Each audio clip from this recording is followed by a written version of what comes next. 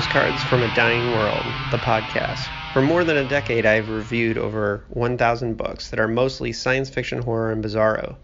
This feed will feature bonus audio I have produced over the years, as well as a monthly digest of reviews based on what I've read each month, plus the occasional bonus material about my own fiction.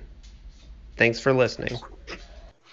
All right, welcome to Postcards from a Dying World. Today, I have a very special guest. And if you don't know me, I'm David Agranoff. I'm the author of the Splatterpunk Award-nominated Ring of Fire, Punk Rock Ghost Story, and recently released sci-fi novel Goddamn Killing Machines. This is a really awesome and important interview for me to do because probably my favorite writer on the planet and the person whose blending of science fiction and horror has been a huge inspiration to me is cyberpunk patient zero, John Shirley, who's joining us today on Postcards from a Dying World. And we're going to talk about what he's been up to.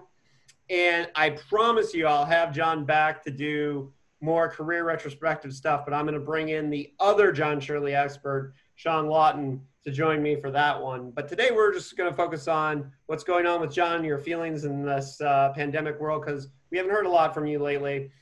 And I know you've been hard at work on an album. So welcome, John. Good to have you. Good to be here. All right. So you have been hard at work recently. And like, I know I've got John Shirley and the Screaming Geezers CD here, but is the record, some of the songs are similar, right? Or are they completely different? What's going on with this album that you just put out? Some of the songs are the same as on this. What you have is a sampler album that we used basically to get gigs, but we also sent out some copies to people. Mm-hmm. And then the new album has some of those songs, and it has a whole bunch of new songs. Yeah. Now and here's the cover. I don't think you can make this out very well here. Yeah. For those watching on YouTube. Why does it look backwards? I think it's backwards for you. It looks fine for me. I am in that mirror world from Alice in Wonderland, so that's probably the reason. But yeah, that's basically the cover. Buck Dharma from Blue Oyster Cult told me he really liked this cover art. Yeah, I think it's great. Who did the cover art for you? A guy named Dan Sauer, who's Sauer. He's in the. It's very connected to the kind of Lovecraftian area and Weird Tales sort of area of illustrating. But he also does stuff like this. The back cover is a picture of us opening for the Blue Oyster Cult, in fact. Yeah, and I do want to get back to that show because that sounded really, really cool. And I was super jealous of. Well, of course, I right after I leave Portland, you come back, which, like two ships passing in the night. But unfortunately, didn't get a chance to be able to see you play music on the regular because I moved back down here. But I got the impression that moving back up to the Pacific Northwest was in part to kind of restart this musical journey for you. Was that the intention from the beginning, or was it just that you missed the part of the region that you grew up in? Why I moved back to the Portland area? Yeah. A variety of reasons, starting with the property taxes in California were getting higher and higher. And also cost of living there. And but also I had a kind of an elephant's graveyard desire to go back to the Pacific Northwest where I more or less grew up. I was going to move to Portland, but we wanted to buy a house with certain characteristics, and Portland was having a spike of real estate prices. So we picked Vancouver, Washington, just across the Columbia River from Portland. Mm-hmm. It's very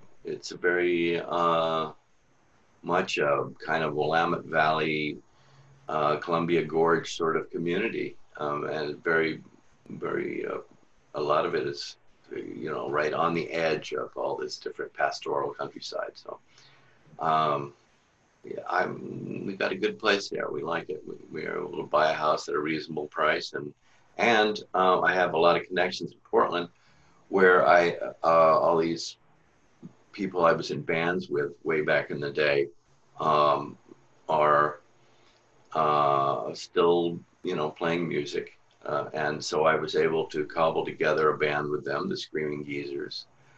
Um, and we played a number of gigs. The band is kind of like post-punk um, with some garage influences, like we do a cover of a Sonics song by the Sonics, Strychnine. But also there's some modern influences like All Them Witches and Clutch is some semi-modern. Uh, so it's sort of in there somewhere. There's this a sweet spot in there, but it's definitely interested in rocking. I feel like with the trouble with contemporary rock bands is that the majority of them don't know how to actually rock. It's not exactly the style of music they play. It's their attitude. They're playing uh, kind of ironically. They rock ironically, and they're just like winking as they rock. Whereas we actually rock. We get into it. At the same time, we're making statements. The lyrics are meaningful. Yeah, and I think that the energy is really, really strong on at least on the sampler that I have. I really like the kind of the raw energy that you're bringing back to it. You can tell that you guys are excited to be playing together and playing with each other. Some of those connections they do go back to Obsession and Sado Nation days, right? When you were playing in Portland back then, some of the musicians that you're working with. Yeah, the drummer was my drummer from Sado Nation. Great. And the bass player, Mark Sten, who wrote the book All Ages about Portland punk rock and how it was like the genesis of things like grunge. He was in all kinds of things. He had his finger in everything in the early punk scene in Portland, Oregon, and was in bands with me then. And then Jimmy Haskett, the guitar player, was in Roz Rezbek's Theater of Sheep, which was kind of a classic amalgam of punk and glam rock and satire and all of that. He's a guy who can play any style, and so he's pretty great. Well, and I think it's interesting too, because one of the things I was trying to do with my novel Punk Rock Ghost Story was to show the difference between punk rock before your Green Days and your Nirvanas made being weird and alternative, almost mainstream, and how different it was, and how much you had to do it for the love of the energy and because no one was rolling out money or providing venues for punk music in the early days. It was a DIY and for the love kind of art form. Right. It was DIY. It really was. Yeah. And so one of the things that's cool is you're talking about the guy from your band that I remember at World Horror in Portland. He was laying out the book for a couple of us that were hanging out, and we got to see it was really great to see the grassroots of the early punk scene in Portland, because at the time it was 2014 and there's nothing. I mean, there's still grassroots and basement shows and stuff like that still go on today, but that was it for punk rock in those days. You guys were almost like on a frontier, doing this stuff with, you didn't have years of people doing it before you to show you how to do this. So you guys had to kind of figure out how you were going to make this genre happen. And I'm wondering if that experience back in the day is helping bring a fresh energy to what you guys are doing now. You know what I'm saying? Well, sure it is. Uh, since then, we've all absorbed a lot of musicianship and influences from various places, and we can play. We have one song that's basically a kind of dark country rock ballad, so we have a lot of different directions we can go in. But yes, I mean it's like if you have a truck that runs on diesel. Well, this truck is still running on diesel. It's still burning that big, heavy, polluting fuel. And so, it's just has kind of, got more intricate and a little more planned. I mean, we also are very interested in songcraft and the craftsmanship of writing songs. So, we put together things that have a definite structure, but also we have, like certain bands do, like the Velvet Underground used to do, the ability to play within these structures, and then the ability to just kind of go off into a strange, a semi-improvisational wildness, like the Velvets used to do, for example, and few bands do anymore. Or you could give Hendrix as an example. He would do that, and then he would bring it back into the structure again. And so we like it's like we're taking you on an expedition or something out of. It's like you're going on a safari in Africa, and you're safe with your safari people, and then they take you out into the wilderness, and then they bring you safely back home. That's what we do. Well, and I think that it's great because you guys have been friends and colleagues for so many years. You went off, you had different experiences, different artistic ventures. And I'm sure there's a shorthand for you guys coming back together that any musical attempts you've had in between probably didn't have, right? And I think that lends to great creativity. Yeah, well, also we do some. At first, we have certain covers that we do and some old songs that we do. Like "Our Love Is Like a Death Camp" is a song from 1978 that I wrote with Mike King, and it's kind of a satirical, just attempt to outrage everybody possible, and very. It's sort of like Black Sabbath meets punk rock. And so we just, that's one of the first things we played because we all know it, and it's really pretty simple. But it's a big jam up song too. And that's on the album. So that's kind of our roots thing we had. And then we also would do Iggy Pop covers, Iggy and the Stooges rather covers, like, Loose,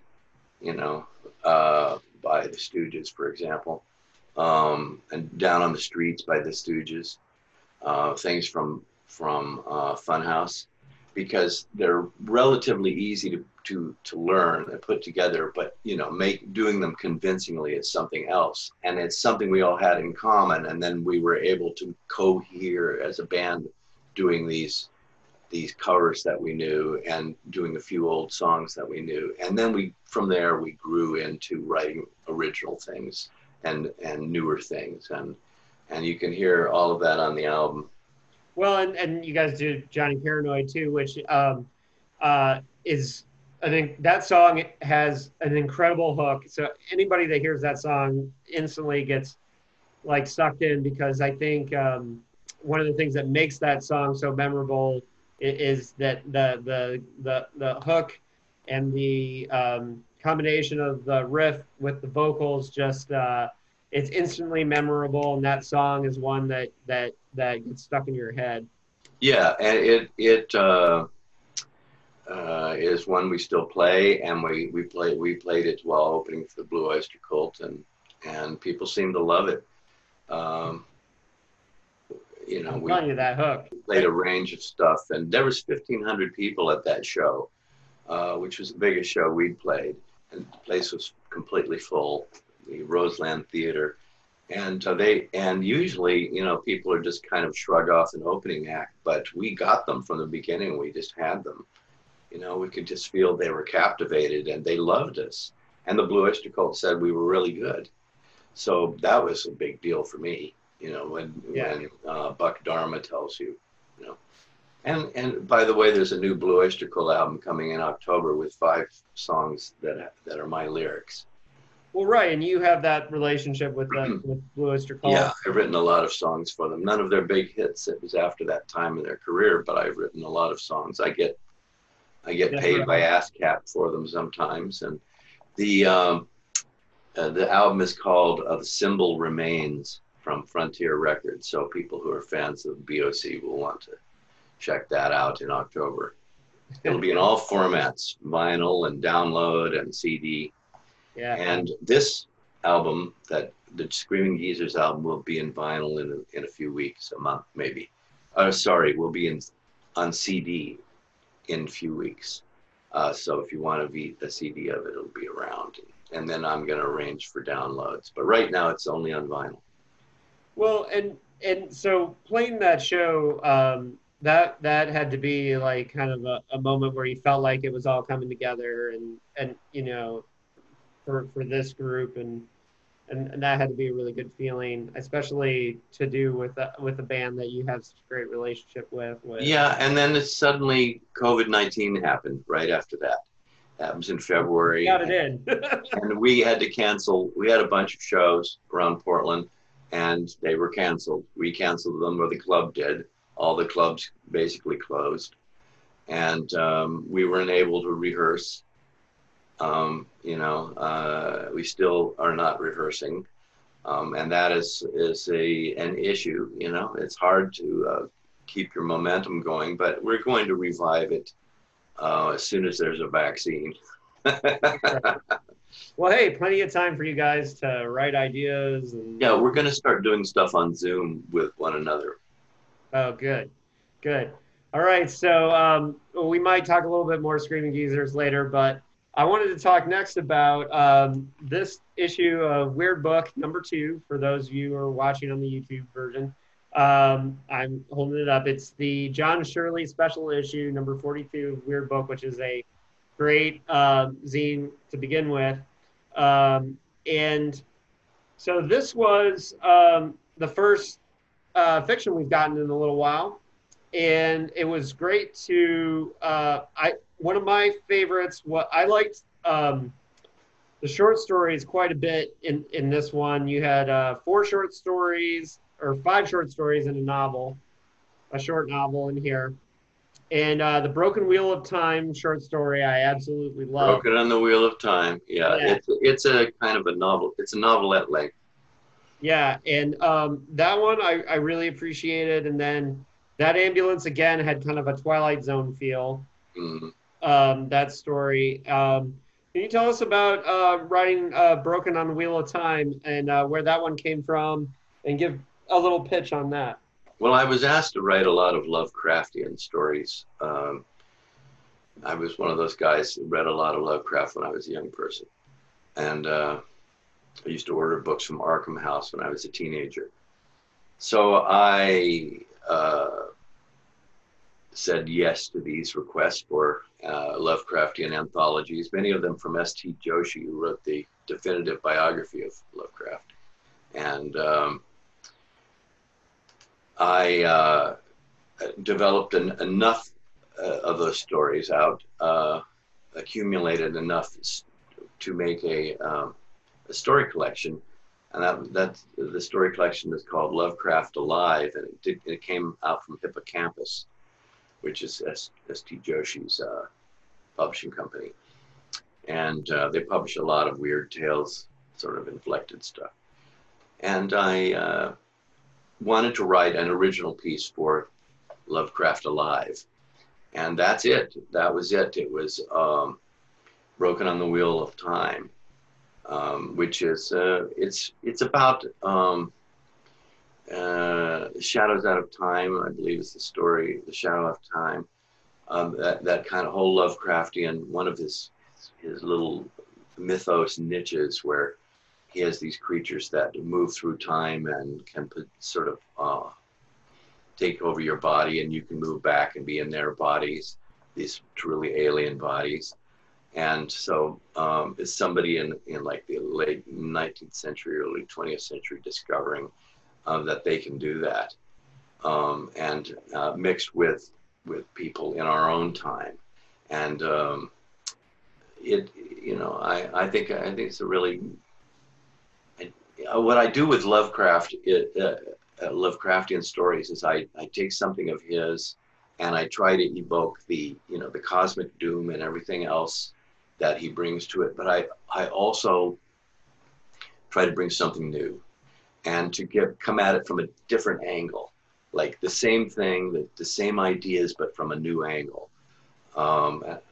Just something fresh to really, really bring it alive. That's why it's called Lovecraft Alive, because I'm trying to enliven it instead of just writing knockoff Lovecraftian stories. I've seen a few too many of those around.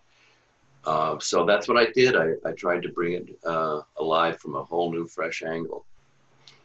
Well, which is the thing that makes the collection so great is that it does.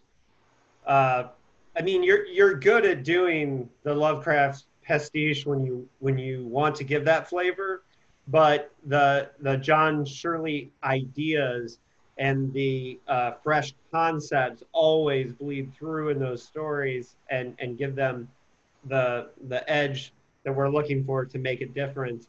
And what I think is happening a lot now with the mythos writing that's happening now is that people are so focused on having the conversation with Lovecraft's negative views, the racism, the ugly stuff, that we're getting more of that now than the straight cosmic dread in some regards. And what I liked about Broken on the Wheel of Time, for example, is that there is that kind of inherent terror in the movement outside of the universe, kind of thing. Yes. And that's what I like about that story. I mean, not that there's anything. I think, Lovecraft Country being on HBO, confronting the racism of it, and Matt Ruff's novel, Victor LaValle doing that with Ballad of Black Tom, great stuff. But I think that it's good that there's lots of different ways to confront the Lovecraft vibe, is what I'm saying. Yes, indeed. And Lovecraft Country, I was glad to see that they brought in the HBO thing also Lovecraft's own racism. They just mentioned it, but they mentioned it in a very surgically incisive kind of way.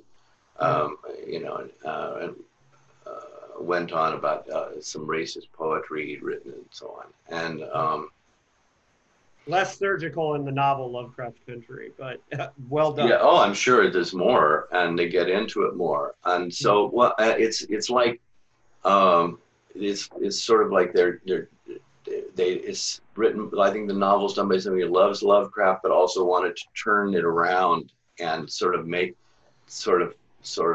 flip that on Lovecraft himself in a way, and say, yes, but Howard, what about your racism? Well, here's what I'm doing with your stuff.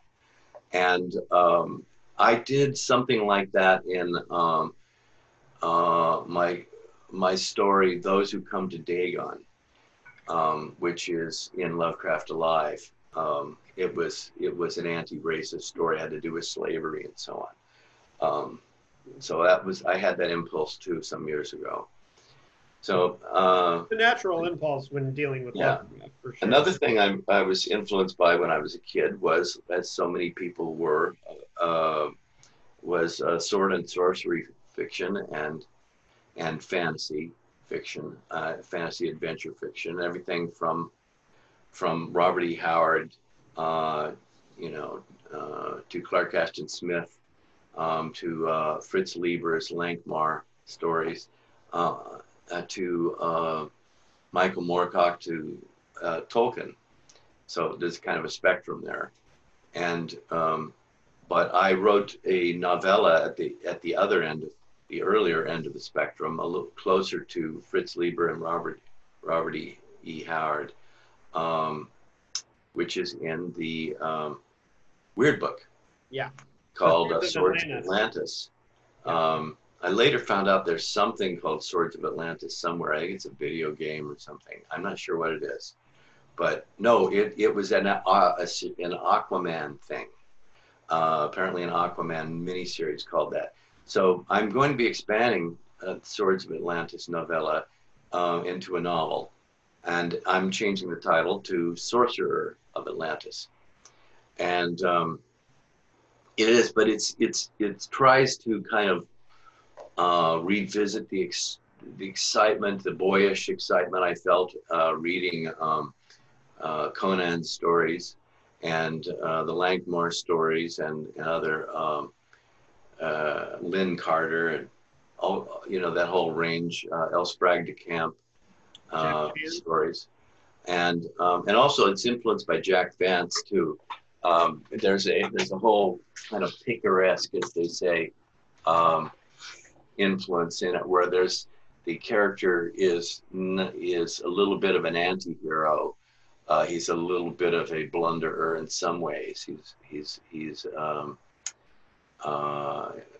But he at the same time is growing and developing, and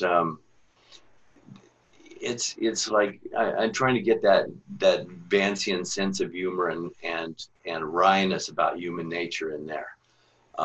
And also one thing that makes this a little distinct indeed is that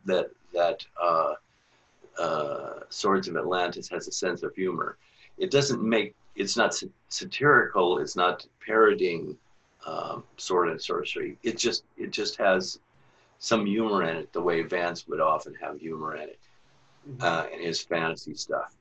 And it's a little bit kind of like certain contemporary movie making and television a little bit in that they will have a sense of humor about things sometimes, and yet at the same time it can be scary. Well, not quite so far as Army of Darkness or something, but not quite that funny, but still there's humor in it. So that is a little bit bold because people take sword and sorcery and fantasy things. It's just kind of like the way it's redone now. People have no sense of humor, and their humor doesn't emerge in it. But so I did allow it, and I think it makes it more fun. But at the same time, it is a heroic action story. Well, what I think is really good about Sword of Atlantis, and we've seen you hint at this Jack Vance like style a little bit in short stories before, but what I like about it is that this story to me felt like it fell out of time, right? And a lot of the new fantasy, like you can tell these kids grew up on Harry Potter, or they grew up on and they're trying to tick a lot of boxes in order to like fit market and so on and so forth.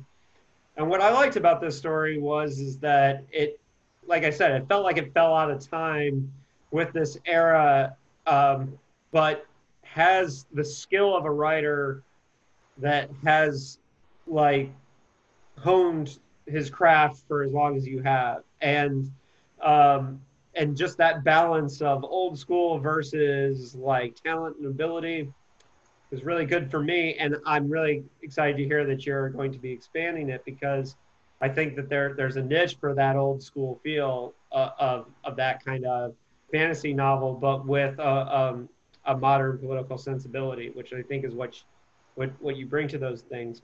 Yeah. Go on.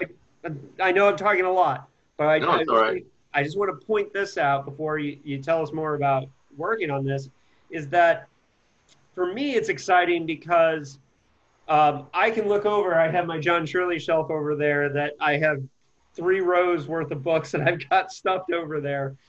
And but this isn't like anything that you've done before, and that's really exciting to me. Is that I really think that um, with the new excitement that you got going on with the Screaming Geezers and things, it feels to me like you're wanting to branch out into this new territory for you by going back to the things that engaged you with fiction when you were young. Is Well, that sure. There's an eternal 12-year-old boy in me, and that's the kid who makes me go to see superhero movies, Marvel movies.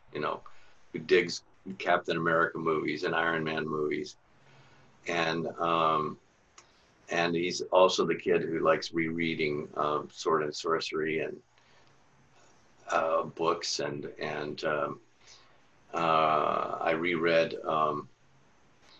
Vance's The Demon Prince's books not that long ago with great enjoyment, and that 12-year-old boy in me loved it. He was very, I can escape into that kid, and so I get a lot of energy from him. did you And reading it as an adult, did you see um, workings behind the scenes that you didn't catch when you were younger? of course, Yeah. I picked up a lot of subtleties and sort of rueful remarks and witty things that I didn't get when I was young, and also the writing craft. I was able to. I cannot help myself. At this point in my life, I cannot help but read analytically, as well as with enjoyment. I mean, it's you have to have that balance as a writer. You got to be able to enjoy the book to get through it, but you can't. But I just feel that writers are going to inevitably analyze the writing that they're reading. So I'm reading Raymond Chandler. I never got much into him, and I'm just mentally dissecting everything and how he does it at the same time as really enjoying the book. Well, and you're so good at like your Edgar Allan Poe story that you got to finish. You did such a great job of getting into that voice. The way that I think I can tell from the Lovecraft pastiche, from the Poe pastiche that you've done, that you're really good at analyzing like this work as you see it. Like the gears behind it. And I know from my experience in doing the Dickheads podcast is that when I read a book for fun or just, whatever, it's very different from when I've got my highlighter out and I'm reading, like I'm reading Ganymede Takeover right now for the podcast. And I have to read it 3 times. It's 3 times slower because I'm paying really close attention to the mechanics behind everything. Because that's what we're It's good for you. It's good for a writer. Yeah. It's it gets imprinted on us somewhere, and we have to be. If you're going to be a writer, you have to be a sponge. But that you don't have to steal their story. You just have to. But you have to be able to pick up riffs, and you have to be able to pick up chops. I mean, it's a lot like being a musician, and a musician learns things. The Rolling Stones learned ever so much from Chuck Berry and Muddy Waters and Jimmy Reed, and then developed their own thing. But they absorbed, and also from soul. They took a lot from soul. But they bring their own take on it eventually. But you still need that to be able to learn these basics. And if you're going to elaborate on them with some freshness, you still have to start with them. And then also the simple, people don't, young writers, a lot of young writers now are not reading enough and kind of lack a basis in grammatical and syntactical construction that should become second nature, and they're reading less and watching more visual media, which is good. I love all that stuff. But they need to read more broadly. I made that. I think that's my main critique for kind of the outpouring of writers now. I made the decision at the beginning of the quarantine that I was going to watch less, and I was going to make sure that I was reading at least 120 pages a day. That I had made the decision that I had to read that amount a day before I could sit down and watch a TV show or whatever. And I'm still consuming that stuff, but I just made myself a promise, like I've got to have that much a day, because I feel like it's important feeding me. And editing has to be self-editing has to be second nature too for all young writers, and better just accept numerous drafts. Mm-hmm. Because, and also the thing is, when you don't just look at it on the screen. For some reason, if you print a thing out, especially if you print it out in a way so that it looks like a book, you'll see all these things and problems in it. You'll say, oh, I really screwed that up, that you didn't see when it was on a screen. Mm-hmm. I recommend that. And we're going to get to your coming novel here in a little bit, but and look, I've said this 100 times. Wet Bones is my favorite horror novel that was ever made. And I said we're not going to dive deep into your career, but I learned a lot I've read Wet Bones 4 times.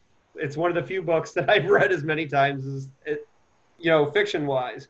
But the top 5 horror novels in my canon, which include Robert McCammon's Swan Song, The Sheep Look Up by John Brunner, these are books that I've made a point of going back and reading multiple times because I don't need to hear the story again. But what I wanted to do was be able to understand, like, why the book worked on me, like why.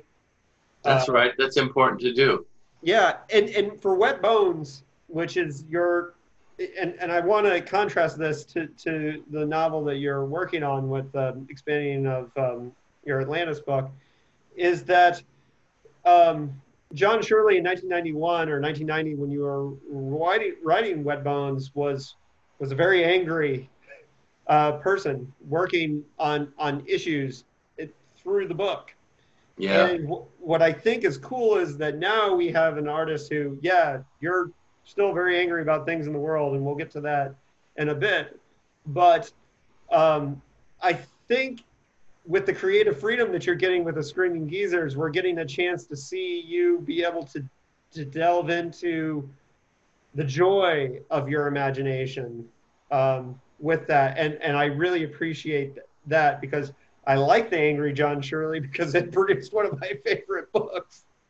But I also, as a friend too, I like to see the happy John Shirley writing Sword and Sorcery. So I'm excited for that.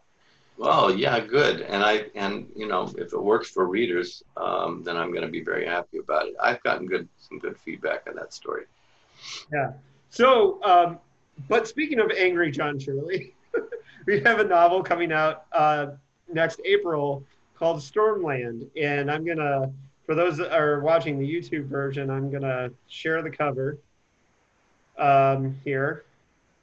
And Stormland is definitely in a genre that is popping right now, which is what I've written into is cli-fi. And the reason why it's popping so much is because it is so clearly one of the biggest threats that's happening to. We're living through it right now.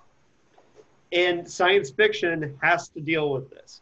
We have to deal with this. And I've said recently, like, we've got a little bit, because I do a Philip K. Dick podcast, we've talked a little bit about, like, how would Phil deal with climate change. And he did a little bit because he talks about a warming world and Three Stigmata.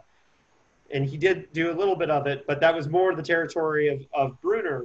But now we're very lucky because we get to get your take on climate change. And I'm sure you have probably had lots of different ideas come to you.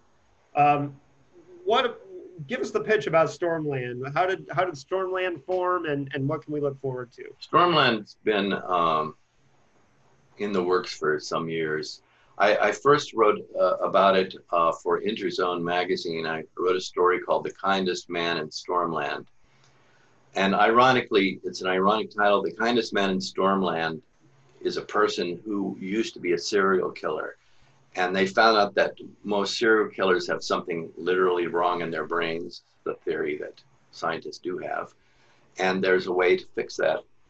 They adjust mirror neurons and they restore empathy and expand his consciousness. And they did this neurologically. And so this guy is an experiment to see whether the impulse to be psychopathic and to be, you know, murderous can be cured. And it works. He's not the hero of the book, but he's one of the most important characters. He's the kindest man in Stormland, ironically, an ex-serial killer. The hero is a former U.S. Marshal who left the Marshal Service after it became privatized, and became, you know, he was angry at all the changes that privatization brought to it. And so he becomes a stringer, freelance detective for a company who searches for missing people. Some of them are missing fugitives and some aren't. And that takes him into Stormland itself. Stormland is the colloquial name for the area around Charleston, South Carolina, which is a place where there, in the future, in the mid-21st century, where there's storms 24 hours a day, 7 days a week, 365 days a year, for year after year. There's a little lull between storms, but the storm never completely goes away. There's still something. And it's like one hurricane after another. And then other kinds of nightmarish storm systems, you know, really super involved lightning storms and so on. And so the town is 98% deserted, as you might imagine, and all the area around it. Stormland extends like 100 miles in each direction. It's sort of like the red spot on Jupiter, which is a permanent storm on the planet Jupiter. It's been created by climate change, human cause, anthropogenic climate change has led to this permanent storm in this area. So why would anybody stay there? And so that's the why of it is part of the story. And he goes looking for another serial killer and ends up working with this former serial killer to find this person, and then discovers that Stormland is being used by evil people who are they're part of the 1% of the 1% of the future, and they're using it as a kind of, well, I don't want to say, you know, give away too much of the story, but there's a social metaphor that's impregnated within the thing that is woven into it. Even though this is a futuristic detective science fiction adventure thing with cyberpunk and sci-fi elements, it's definitely also a statement about you know, the widening of the gap between the rich and the poor in the future. It's sort of related to my TEDx speech that I gave. It's some ideas that you'll find in there when I describe what I felt would happen in 50 years. You can find that on YouTube. Well, yeah, it's also in my book, New Taboos. I transcribed into it. yeah, I love that TED Talk, and one of the, and this is, you know, one of the painful things for science fiction writers who write very predictive science fiction. I'm wondering, as things started to early in this pandemic, when you know, we have such terrible leadership and people are trying to figure out what's going wrong, did you see parallels to your novel Everything is Broken? Because I did. Yeah. Yeah. It was a different movement, but especially when, for example, the George Floyd murder happened, and then it just looked like we were so close to the edge with these things, and it's not the leadership that held us back. It's people like having to kind of bootstrap their own like communities because we certainly Right. have leadership at the top. Anyways, Right. everything is broken. Like, The novel Everything is Broken. yeah, Yeah, it's about this small imaginary town called Freedom, Freedom, California, and Northern California. That is the whole.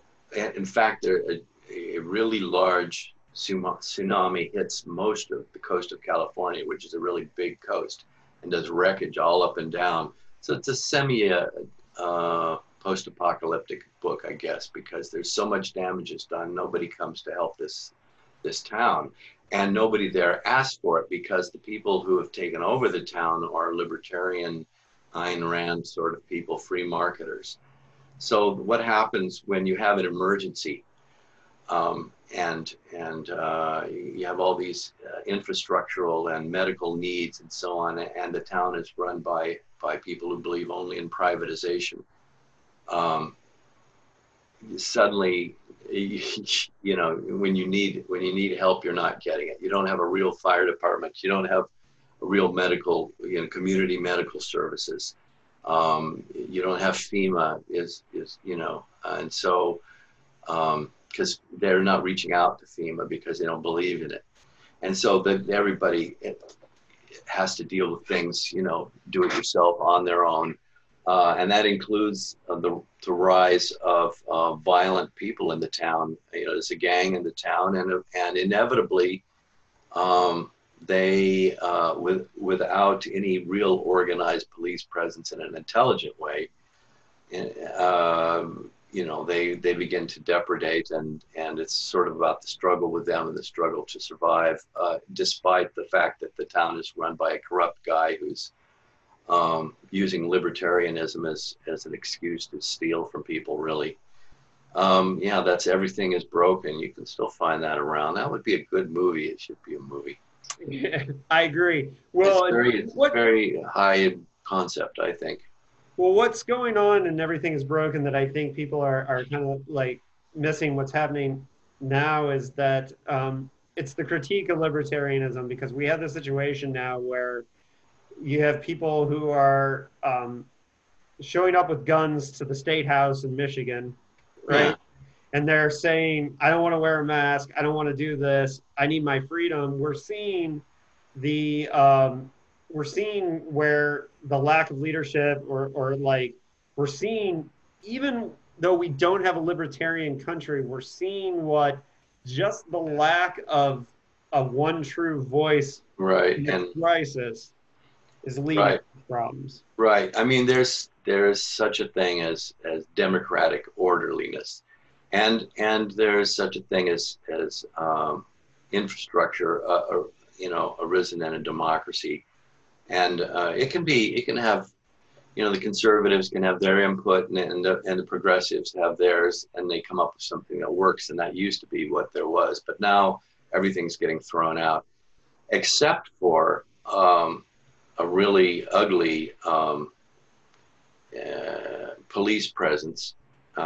You know, they talk about these libertarian conservatives talk about wanting freedom, and but they have a very much, you know, like we have Trump bringing federal troops in to bully people in Portland and other places, and in Washington, state and in D.C. And then we have, you know, and also in 2006, the FBI released a report noting that white supremacists were actively seeking to infiltrate police departments. And nobody really took that seriously or got into it. I don't know how much the FBI followed up. I think they did somewhat, but not enough. And NPR has a piece about it somewhere in NPR News. They did a follow up in I think 2016, and they said that if anything, things were worse, and there were definitely white supremacists infiltrating the police departments, and the death of George Floyd, the guy who killed him is certainly one of these people. And we have the sick relationship between the Portland police and the Proud Boys kind of people, and all of those people in that. There's just different right-wing racist organizations that they're in relation with. They talk to them on the internet. They go to the same websites, and there are racist police websites. They're like racist police groups that are on social media, and they're closed groups that police go to. And, so you have, for example, like there was a sheriff in Idaho, there was one in Idaho, there was one in Nevada, there was one in Florida. These guys have started refusing to send the police to places where there's support of Black Lives Matter, because they say, oh, you're these people, this BLM people, these Black Lives Matter people are trying to destroy America. Well, I'm not going to collaborate with help by helping you.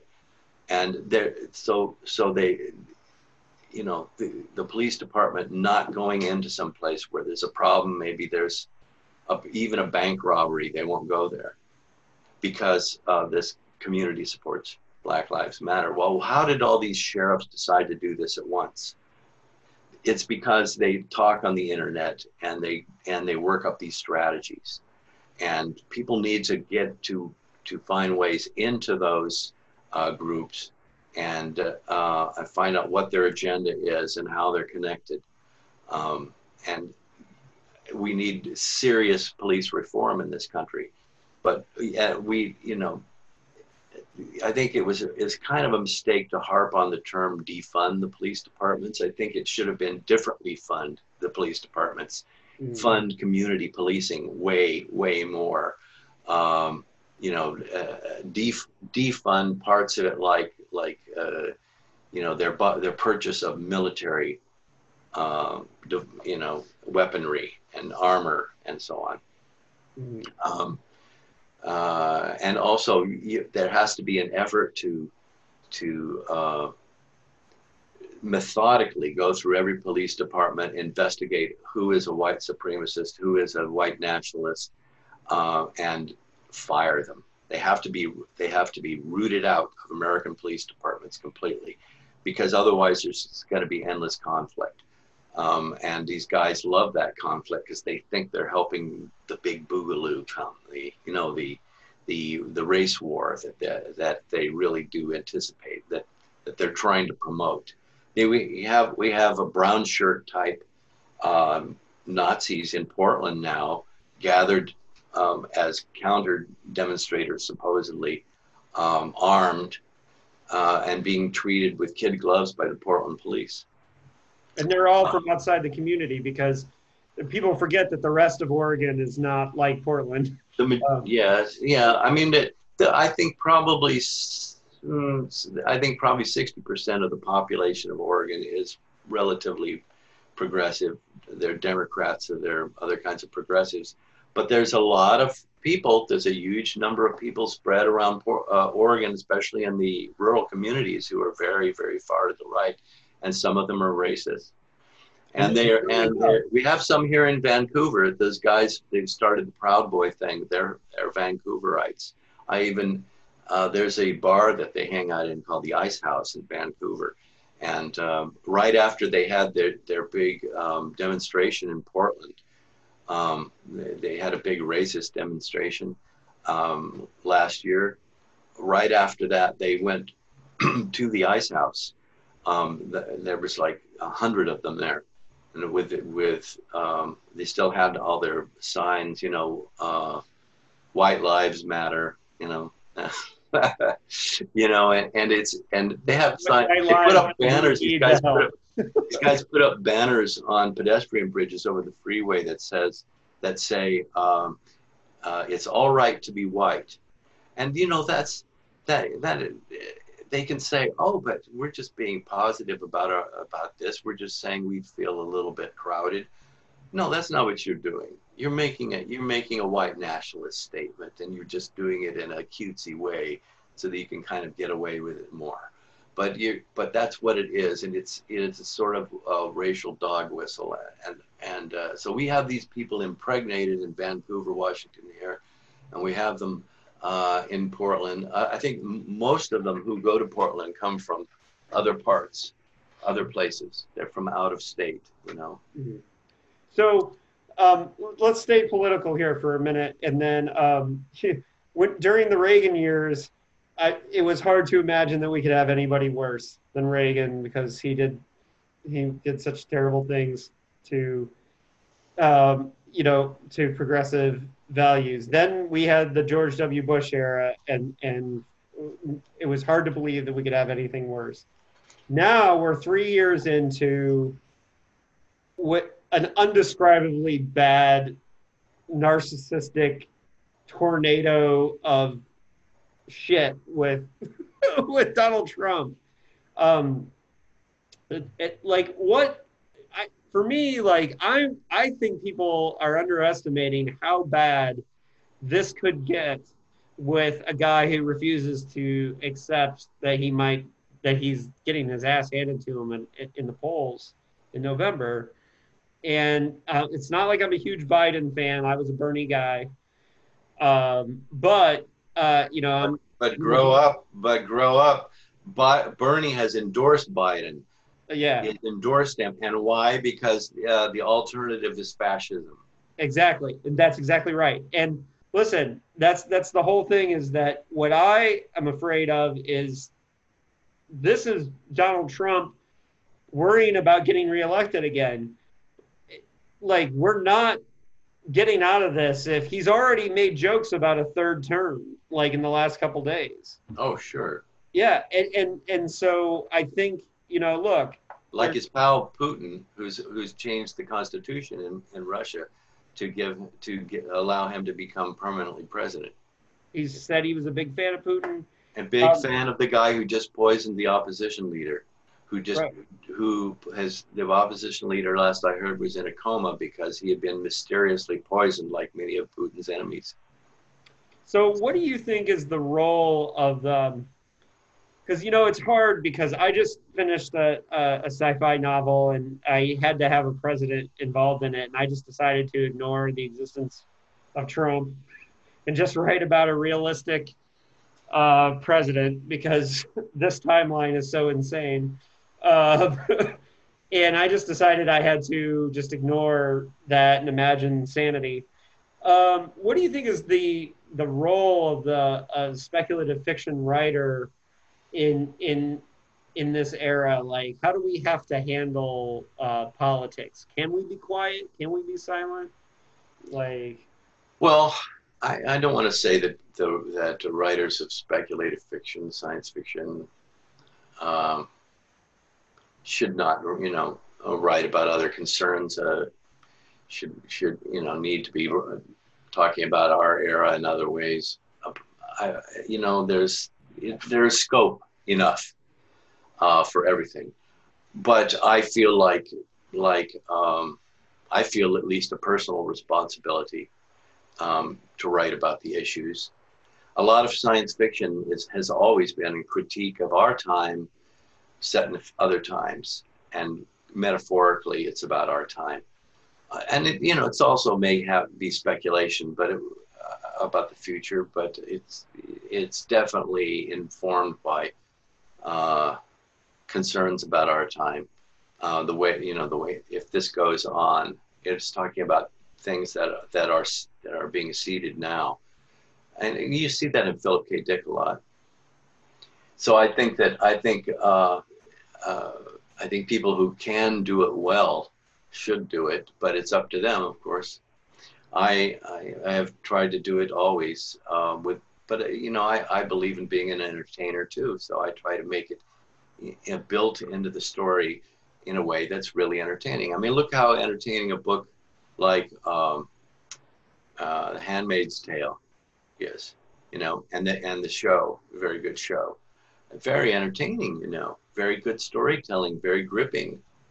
But does it make a political point, and it's just a point about humanity? And oh my God, it is a powerful one. So it is possible to do those things, to have your cake and eat it too. So people like John Steinbeck used to do it. He wrote uh, The Grapes of Wrath, and there's a very good movie, a John Ford, I think, movie of it. It's powerful. It's a powerful story, and it's about the people and the working people trying to have a break in the world, and fairness for those people and for the poor, and showing them as hardworking people who just need a chance. And he was able to do that with a riveting story, and we can do that in science fiction. Yeah, yeah, and I think too, it's funny because when we interviewed Norman Spinrad for Dickheads, and Barry Malzberg, like recently, it was funny talking to them about like all the things that's painful for them to see coming true, things that they hoped they wouldn't see happen in their fiction. Malzberg talked a lot about his novel Revelations, and Spinrad, talked about the Iron Dream and how he thought, people wouldn't like he wouldn't see as much fascism in the Sword and Sorcery that was coming out, and it was. And I think for you, I would feel like the song called Youth Book, Yeah. and all the right wing, also the Russian manipulation, and Yeah. that we, those things, like, and personally, like, and some of the out of date stuff, like, I still think is important to see where science fiction writers were at the time. But the song called Youth I did update it in a newer edition somewhat. I didn't want to lose the flavor of it by going too far with that, but I did some. There's a new edition from Dover Books, and so people can find that. That's the best one. It's the best edit of it, and it's 3 books: Eclipse, Penumbra, and Eclipse Corona. And I think it was fairly prescient. It predicted a rise of neo-fascism in the 21st century, and said that it would come back in Europe and even in Germany, where you'd think it would be the last place. And it has come back in Germany. And there are neo-fascists all over Germany. And I mean, they're not the majority of people, but they're active all over Germany. And do you know where a lot of these guys are learning military skills in a militia kind of way? And where they're learning it? They have been invited to training camps in Russia. And this recently came out that neo-fascists in Germany are going to Russia to study, to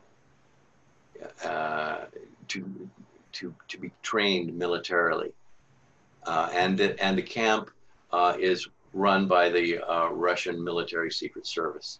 It comes out. It's another thing they're finding. So that came true. But also things like in my book, like I predicted deep fake videos, which are videos that appear to be just ordinary real life videos, and you cannot tell the difference between those and real life. They're too perfectly crafted, but in fact they are CGI of a kind. It's the new deep fake videos, which are happening, are beginning to be exactly that, and they will be used to manipulate people with big fake information. Misinformation is pervading the internet. It's like it's taken over with Facebook. QAnon, for example, the lies of QAnon, pervasive. Well, I saw recently the deep fake people took the 2009 Star Trek movie and put Leonard Nimoy's face all the Spock scenes. And at first I was laughing, but then I started thinking, well, this is really creepy. There's also one where they took The Shining and put Jim Carrey's face. Yeah, I you gotta look know, it up. and I know, and it's going to be more and more realistic. It's you won't be able to tell pretty soon, and people have to be aware that that's coming. That you have to be really skeptical of video images that have outrageous information in them. It's probably not true. If So it seems improbable, it probably never happened. So we're recording a Dickheads episode on Sunday about the sheep lookup with a panel, and so I've been the last couple of days I've been looking over and rereading the sheep lookup, and I was thinking about that in relation to what we were just talking about with the Eclipse books, with your song called Youth trilogy, which is when you look at the sheep lookup and you look at the genius of what Bruner was predicting, and things like there's a whole chapter in sheep lookup about electric cars, for example, right? Yeah. And it's very realistically and well done. And then you look at it and you have to remember that was 1972. The Eclipse books were a product of the Reagan years, Mm-hmm. but look at how much they mirror. And then, during the Bush years, we're saying, oh, John Shirley, he nailed it, right? And then we see this cycle where we see what you're doing is you're reflecting on the Reagan years. However, it's that cycle of progression, regression that you're able to reflect on society. And I think that's one of the strengths of speculative fiction is that, and like, look, Bruner's gone. We can't ask him what he was trying to do with the sheep look up. But, I have to ask you, like, how much of the Reagan years, how much of the song called Youth is a product of the Reagan years, and how much does it surprise you how much it reflects today? It was a little influenced by some things I saw arising. One thing I saw arising, and I think there's a continuity from the Reagan years to our time in that, is theocracy. In this album, Screaming Geezers, I have a song that is all about the new theocracy. Is called Crushed Under a Cross. And theocracy is coming like an avalanche of ice. Betsy DeVos sells you, enslaves your kids to Christ. Christian right is coming, taking over education. And so that I saw that coming in the Reagan era. And there was a and into Bush. Bush was a reborn Christian fundamentalist, and there was a greater and greater relationship between these really extremist sort of right-wing Christians and people in government, and it's Trump is trying to use those people all the time. I mean, he doesn't believe in God. He only believes in himself. He is utterly clueless about religion, but he's trying to pretend that he is a religious person, and he is hooked up with people like this Jerry Falwell Jr. kid and guy, and the more extreme elements of the Christian right. He's got people in his on his staff who speak in tongues. There's a lady like he has an advisor who's she's some sort of fundamentalist minister, and she is she speaks of how water demons, whatever those are going to enslave us, and we must struggle against these particular demons. And she has this whole conspiracy theory about demons, and she is on the president's staff. That's extremely dangerous. That's crazy. And then this lady, this lunatic doctor, what's her name from Texas? This. The demon doctor, yeah. Yeah, she's the one who was endorsing the very iffy drug that he was pushing, that Trump was pushing. she believes that demons attack you in your sleep, and they have sex with you in your sleep, and then they do that, and they use that to take you over. So she is going to be a guest at the Republican National Convention. Yeah, well, That's true. That is, she is going to be a guest there, and people like her. I mean, and plus he is not criticizing QAnon at all, which is full of lunacy and just far fringe craziness and bullshit. Trump is not because they support him. Yeah. He said they're okay with him because they like him. Well, and it's funny too because it's so weird because these QAnon people, they think he's some hero wanting to save children when I don't think he would run across a room to save a child. But this Q, I think, originates with I think he's run by Putin. Oh, I agree. And I think that in the end, years from now, we're going to find out that this was the greatest psyops run thing. I mean, it's so obvious to me now that Russia's behind this whole Trump thing, and really they're going to be laughing at us for years. They found out that Manafort was just released by the Senate Intelligence Committee, Republican, led by a Republican. Mm-hmm. Found out that Manafort, Paul Manafort, a very important man to President Trump, is a Russian intelligence agent. Yep. And that those Russians that he notoriously had that Trump had in his office, and they had film of him talking to them about how firing Comey and so on, that those guys are specifically not just diplomats. They are agents. They're intelligence agents. They're operatives. And he was basically reporting to them. Some people have to stop being naive about it. It's a little troublesome. It's difficult to convince people because you sound like a nut, because you sound like McCarthy or something, like it's McCarthyism. But this isn't communist Russia. This is fascist Russia, and basically it is a fascist theocracy developing in Russia that is trying to take us over. Mm-hmm. All right, well, John, let's wrap things up a little bit here, but I do want to remind people, if they've made it this far, if they want to follow your projects, we have a Facebook group, John Shirley Fans. Sean and I try to make sure that everything new, you always let us know. We post things there, so when the record's available and when Stormland's available, we'll make sure people know how to find it and get it. And the record you can get now, but the CD will be in a few weeks. Yeah, and so and all that stuff's over at John Shirley Fans on Facebook. And screaminggeezers.com. Screaminggeezers.com.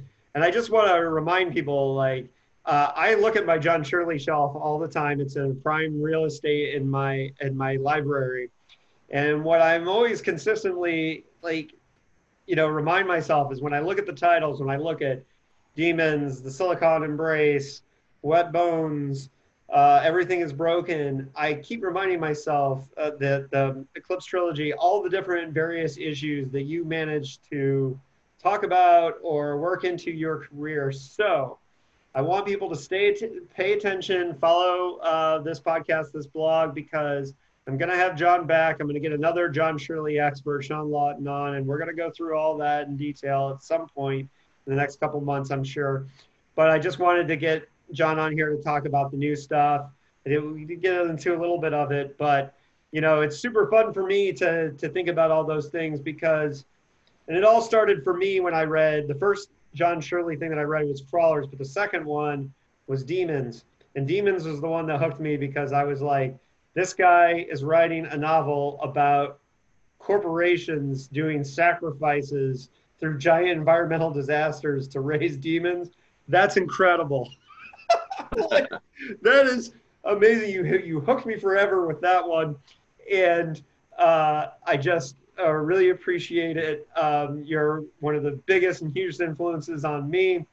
In fact, with my novel Ring of Fire, it was so John Shirley. I told myself in the third act I have to do something that John would never do in the book. So there's a twist in there. If people do read Ring of Fire, I challenged myself to do something that I was like, I got to do something John would never do. And you'd have to read the book to find out. But okay, now I'm going to go back to it and I'm going to steal that. I'll just. well, because I told myself, I was like, there was a twist in a movie that one time you told me you hated the twist to this movie. And I told myself, okay, if John hates that, that's something John wouldn't do. And Reasonable. that's a clue. That's right. a clue. But it was so funny to me because just as I was outlining that book, I said to myself, this is because I've always been influenced by your work, but I knew Ring of Fire, which is an environmental sci-fi horror novel. I was like, this is the, like, John Shirley hero worship novel of mine. But I really appreciate your time, John. You're a total hero to me. And I just keep up the great work. I want to hear more Screaming Geezers always. So I'm glad you guys are going to be working together on Zoom, writing new stuff. You can hear 2 free songs. You can hear 2 songs just by going to screaminggeezers.com. All right. I will include that link in the show notes. And people, like, go buy that record, go to screaminggeezers.com. And when Stormland comes out, make sure you get that. But we'll have John back soon. Thank you for joining us today, John.